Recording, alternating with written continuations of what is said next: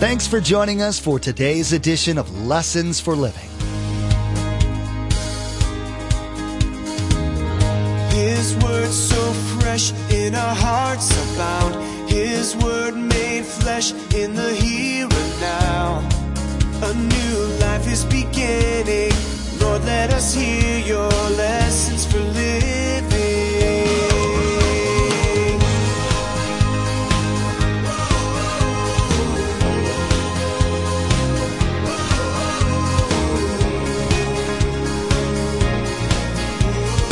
Lord, let us hear your lessons for living. The number one secret to spiritual success is living with a healthy spiritual appetite. If that's the number one thing that you're striving for this morning, you will be successful in your walk with God. If you're striving for something else, it'll never work. You say, well, I want a happy marriage. If you're not striving for God first, you will not have the marriage that God designed. Never. So wherever you're at in your walk, young, old, middle-aged, doesn't matter. That has to be the driving force. Each and every one of us deals with struggles, frustrations, and letdowns in our lives. How we cope with them is entirely different for each person. Unfortunately, a majority of people will often go far and beyond without ever giving consideration to God as an alternative. In today's study, Pastor Mark discusses the key to a fulfilled life and how to live that life more successfully. Each of us has a desire for God, whether we acknowledge it or not. When we seek God first and foremost, everything else will fall into place, as we learn from Pastor Mark in our message. Remember, there's quite a few ways to receive a copy of Pastor Mark's teaching.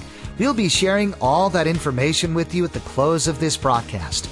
Now, here's Pastor Mark in the book of Psalms, chapter 32, verse 8, with his continuing study entitled, Get Ready to be Blessed. Lord, let us hear your lessons for living. Now, if I'm a meek person, and God doesn't have to put the bit in me, what is the promise that will happen in my life? Well, there's the next verse, verse 8. Look what he promises you and me this morning. God says, I will instruct you. I will teach you in the way you should go. I will counsel you, and I'll watch over you. That's a tremendous promise this morning. It simply means that the meek person says, your plan for me is good. You don't have to put the bit in my mouth.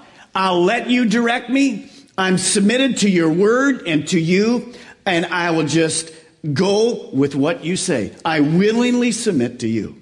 That's the life. That's the blessed life.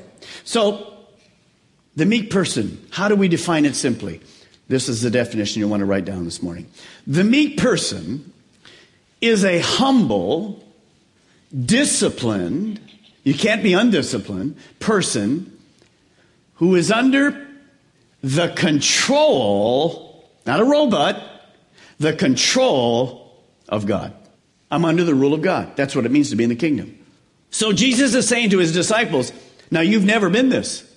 Those of you that are brand new Christians this morning, this is all new for you because you're used to doing your own thing. No, you don't do your own thing anymore. You do God's thing. Well, how do I discover God's things? That's why we're here this morning. It's right here in the Word. Now, in the Bible, well, there's two special people that are called meek. The Old Testament is Moses. The New Testament is Jesus. In the Old Testament, the Bible says that Moses, we discover this in Numbers. It says, Numbers 12:3, now Moses was a very humble man, more humble than anyone else on the face of the earth. What does that mean? He was eventually controlled by God. He realized he needed God. Well, how long did it take Moses to become a meek man that God could use, power under control? How long? 80 years.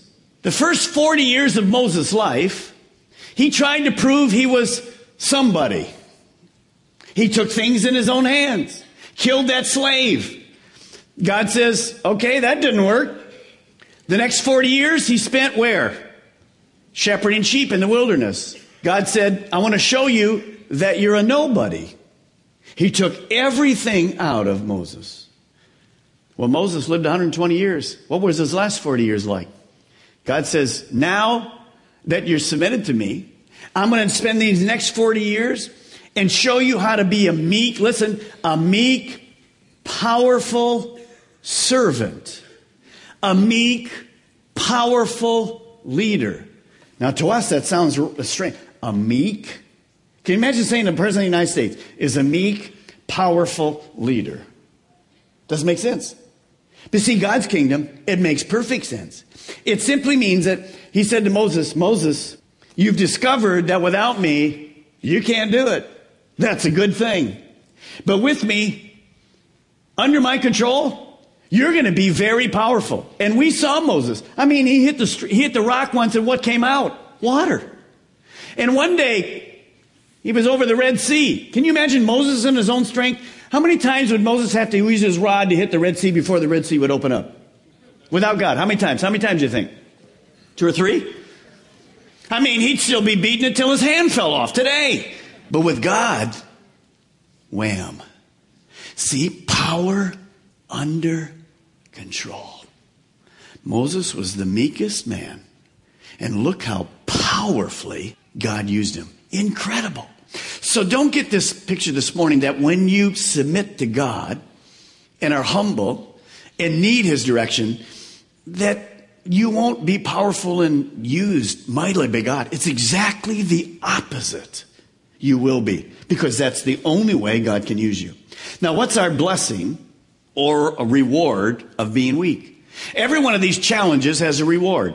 Well, let's read verse 5 again. Blessed are the meek, for they will inherit the earth. Now, when I read that, I think, well, I don't even want to be weak. Does anyone here want this earth today? There isn't anybody that wants this earth. This earth is it's just a mess. You know, when we speak about God's wisdom, it's always upside down. I thought of how the world thinks this morning. To control our world, men that are going to control our world today, what do we think they're like?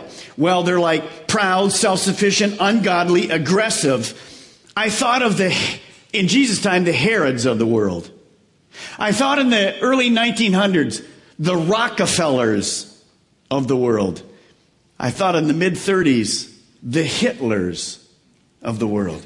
You say they were in control. They were harsh. They were self-sufficient. They were aggressive. They got the whole world. They did. What do they have this morning? They have nothing. Well, they do have something. Unless they change, they have a little bit of real estate that they own. But they wish they didn't own it. It's called hell. So what does it mean here when it says, for they will inherit the earth? It simply means this. The meek person, the Christian, who is controlled by God, knows that this world that we live in this morning is going to be what? Destroyed. The book of Revelation tells us that after the tribulation, after the 1,000-year reign, God is going to take this earth and just wipe it clean and build us a brand new heaven and a brand new earth. Now, who will inherit that? Who will live there? Those that are meek, controlled by God. Is that good news to you this morning? By the way, when we get this new heaven and new earth, how long will we be there? For how long? Forever. Well, how long is forever? Somebody define for me. I want to be defined. How long is forever? You can't define it. It means forever. We don't even know what that means. Isn't this amazing? We're here Christians this morning, and here's what happens to us. We're so stuck to this crazy world. As I'm talking about that this morning, some of you are thinking, I think I'm going to have roast beef this afternoon, and I'm going to have the green beans over there on the side. No, I think we'll go to Jason's because their delis, their salmon. I'm talking about forever and perfect paradise, and we're talking about, I think I forgot to put the beans out for the roast this afternoon. Am I right? I just think about it, and maybe it's worth an amen at the end of it. If I'm a Christian, I'm under control of God, I'm going to live with God forever in paradise. Lord bless these slow people. Aren't you glad you're not going to live in this world forever? We're going to live forever in heaven. That's incredible. So that's the promise. That's the promise. That's the reward. Now, I get God's presence right now. I get His direction today. But I have the promise of eternity forever. So write these 3 down. I put them up for you every week. Here's the summary of this one of the 8 Beatitudes. What's the godly attitude? What does meekness mean? A person's humble, disciplined, submitted to God's control. Humble, disciplined, submitted to God's control. Now, there's always, because God's wisdom is counterculture, there's always an upside down. The world says, I don't need that. Here's how I'm going to operate. Power, pride, and I'm uncontrolled. But by the way, that gets you nothing. So I have to fight that. And number 3, my reward, I get to enjoy the new heavens and the new earth forever. So here's a little bit of homework for you. I don't have time to get to it today.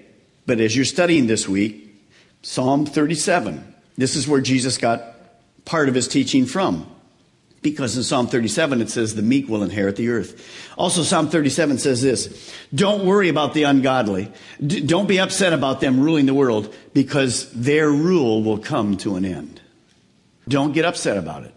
It's a great passage to study. Now, so the first 3 Beatitudes, and I want you to watch because it's very graphic. Picture me this morning just as a bottle. And I'm filled with myself. So there's this red liquid in me and I'm just filled with myself. Well, the first 3 Beatitudes are all about mourning and meekness and humility. And what they do is kind of drain me of me. Do you follow me? The first 3 Beatitudes say this. You can't do it in yourself. God can do it for you. You got to get rid of the you. And so the first 3 Beatitudes just drain me. Just watch me. All of me. And it doesn't mean my talents and my abilities. God uses it. But my self-will, my pride. God says, if you're going to be useful to me, you got to just be drained of the old Mark Balmer. So I'm drained now. I'm a bottle and there's nothing in me. Now what? Well, God says, now that you're empty, I'll fill you. Well, what's he going to fill me with? Himself. That's what the next beatitude is. Those that hunger and thirst for righteousness will be filled. So I have to be emptied before God can fill me. And that's what he's doing for some of us this morning. He's emptying us of our pride. Self-made men. I've heard a pastor say that quite often. Somebody says in their congregation, I'm a self-made man. The pastor responds to the person, what part did you make? How interesting. How interesting. So this next passage, verse 6, tells me what God's going to fill me with. Look at it. Blessed are those who hunger and thirst for righteousness, for they will be filled. So this 4th beatitude speaks about our desires and our ambitions in life. What are you hungry for this morning? God made us with desires, physical, emotional, spiritual. What are you hungry for this morning? Those that hunger and thirst for righteousness will be filled. Well, here's a picture. In Buenos Aires, they're known for their beef. And their beef is incredible. You can get this huge sirloin steak or even a center rib or ribeye or whatever, about that big, about that thick, with vegetables and drink and everything, $4 to $5, anywhere, anytime. Unbelievable. And it's actually, Buenos Aires is, it's a heart attack waiting to happen is what it is. But it's pretty good. It's pretty good. It's pretty good. Now, some of the stuff wasn't too good. We went up to the farm and the ranch and they have the blood sausage and they eat the entrails and the gizzards and the hearts and they cut all that stuff. Just pass. Somebody say, well, I'm not a meat person. Well, I got something for you. Desserts. You see, God made us with appetites. You have an appetite. God put those desires in us. There's desires that are emotional. I want to be liked. I want to have a relationship with people. There's sexual relationships. God put that sex drive in us and he put it in marriage and said, have at it, enjoy it, but only in marriage. There's all kinds, but the most important drive that God put in us is one. And it is this one, the spiritual drive. Now, I want you to look on the overhead and take a look at what Solomon said, the wisest man in all the world. What is the drive that I have in me? It says this: He has made everything beautiful in its time. He has also set eternity in the hearts of men. So God has put within you and me a hunger for God. Every single person that was created with a desire to have a relationship with God. Not know about God, but have a relationship with God. St. Augustine says that until that person has that relationship, they will always be restless and hungry and unfulfilled. So that means every person that Jesus was speaking to on that day, he was sitting there talking. Only the disciples, the guys that were really followers, were listening. But everybody else that he was talking to, everybody else, even though they didn't know it, everybody else had this incredible desire to know God. But they couldn't figure it out. Now, why couldn't they figure it out? Because of this. Satan counterfeits how to fulfill that hunger. Well, what does he use? Well, Satan this morning uses a lot of things. Just think in your own life. He's a great deceiver. And so he says to us, well, there's this desire in you. It's only for God. But he says, well, fill it with power, authority, success, comfort, happiness, sexuality, even dead religion. Go through forms. Fill it with that. But it doesn't work. Look what Isaiah said in Isaiah 55. Why spend your money on food that does not give you strength? Why pay for food that does you no good? Listen, and I will tell you where to get food that is good for the soul, good for the soul, good for the spirit of man, good for the thing that lasts forever. Well, where do I get that kind of food? What is the market? Notice verse 3. Come to me. What I was excited about yesterday in the baptism was hearing the testimonies of all the people. And I walked with one young couple and there and back, and the individual was just telling me, as an adult, it took him more than 10 years to finally figure out the problem in his life was no God. And then when he came to the Lord, they all three got baptized yesterday. When he came to the Lord, they've been coming now for a number of months. God just changed their whole family. And then I said, all these young families, oh, yes. You see, Isaiah the prophet said, you've tried everything. And our world says it isn't about God. It's about stuff. Now, the perfect model of that is Solomon. You see, the world is starving for something that satisfies. They continue to try to satisfy it with everything but God. They're restless. Everything over the next corner is greener grass. That's going to do it. It doesn't do it. I don't have time, but you can study in Solomon chapter 2. In Ecclesiastes, he writes, and he goes through this list of stuff that Solomon tried to fulfill that void for God, that hunger. Those that hunger and thirst for righteousness, being right with God, having a relationship with God. Well, Solomon went down all these roads. You remember it when we went through there. He tried building. He tried parks. He tried power. He tried education. He tried wisdom. He tried fun, parties. He tried women. He had 300 concubines and 700 wives. At the end of all of that stuff, what did he say? Here's what he said. Everything is so weary and tiresome. No matter how much we see, we are never satisfied. No matter how much we hear, we are not content. Write this down this morning. It'll remind you, because we're all tempted here. The biggest mistake in life is trying to satisfy our spiritual hunger with physical things.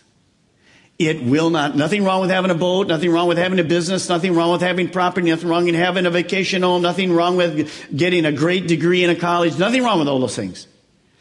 But they will never fill the void for God in your life. I have something written inside my Bible. As you know, I'm like a 4A personality guy. I'm always striving for whatever. You wouldn't even want to hear what I'm thinking God's going to do next. You'll be tired just listening to me. But I wrote in here, in my Bible, I have to be careful. I will always want more. So the thing I have to focus on is more of God. He'll take care of all the rest. He'll take care of all the rest. I just need more of God. And that's so true for you this morning. So the last part of that, maybe you got it, says this, that without God, life is insatiable and cannot be satisfied. Cannot be satisfied. You will never, ever, ever fill that void. So, well, Pastor Mark, what does it mean to hunger and thirst for God then? Do I have to be weird? I've told you many times, I'm not weird. And I hunger and thirst for God. You say, well, I'm not, the jury's still out. Oh, hush up. I'm not weird. So here's the next thing I want you to write. It's a key principle. It should be in the front of your Bible. The number one secret to spiritual success is living with a healthy spiritual appetite.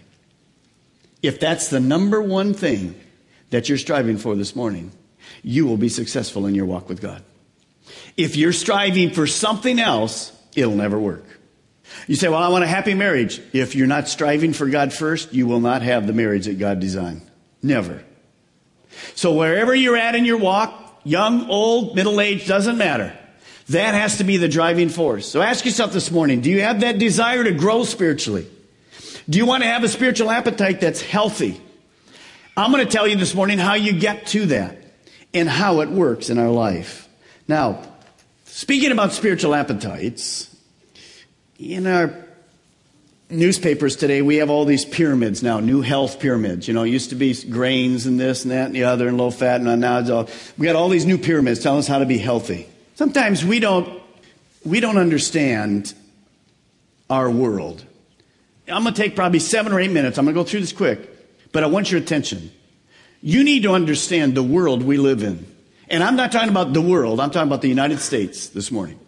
There's a man named George Barna for many years who is every year does a survey spiritually of our world.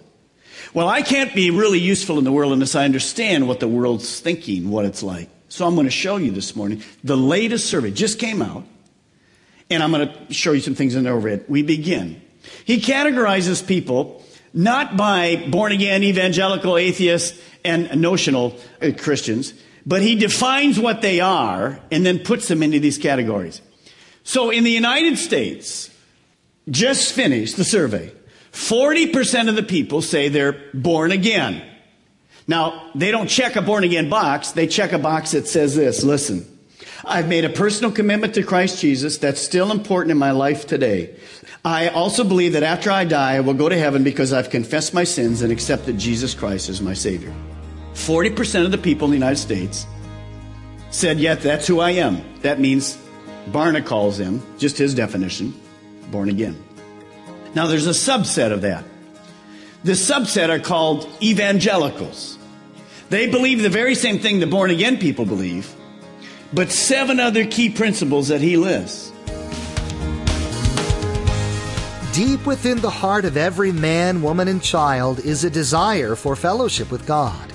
Today in our study of the Beatitudes, Pastor Mark taught us that no matter how hard we look elsewhere, we'll never find a suitable replacement for God. Pastor Mark also taught us that once we begin this relationship, the key to a successful life with God is to maintain a healthy spiritual appetite. You've been listening to Lessons for Living, the teaching ministry of Mark Balmer of Calvary Chapel, Melbourne.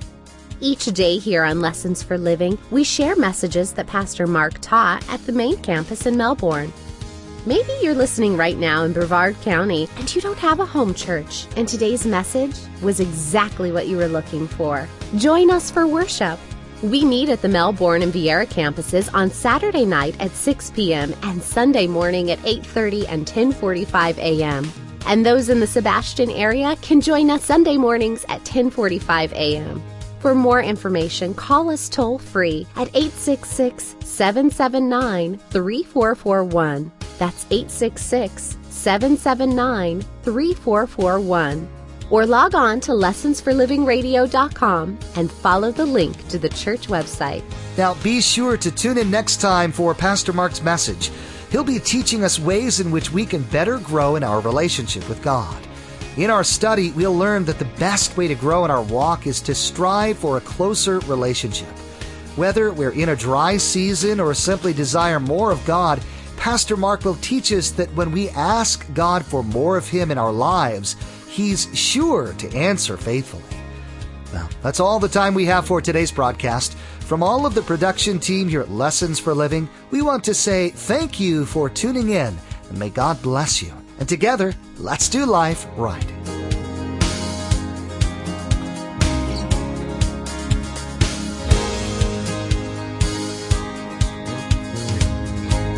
Our eyes have seen and our ears have heard His word made flesh in a herd.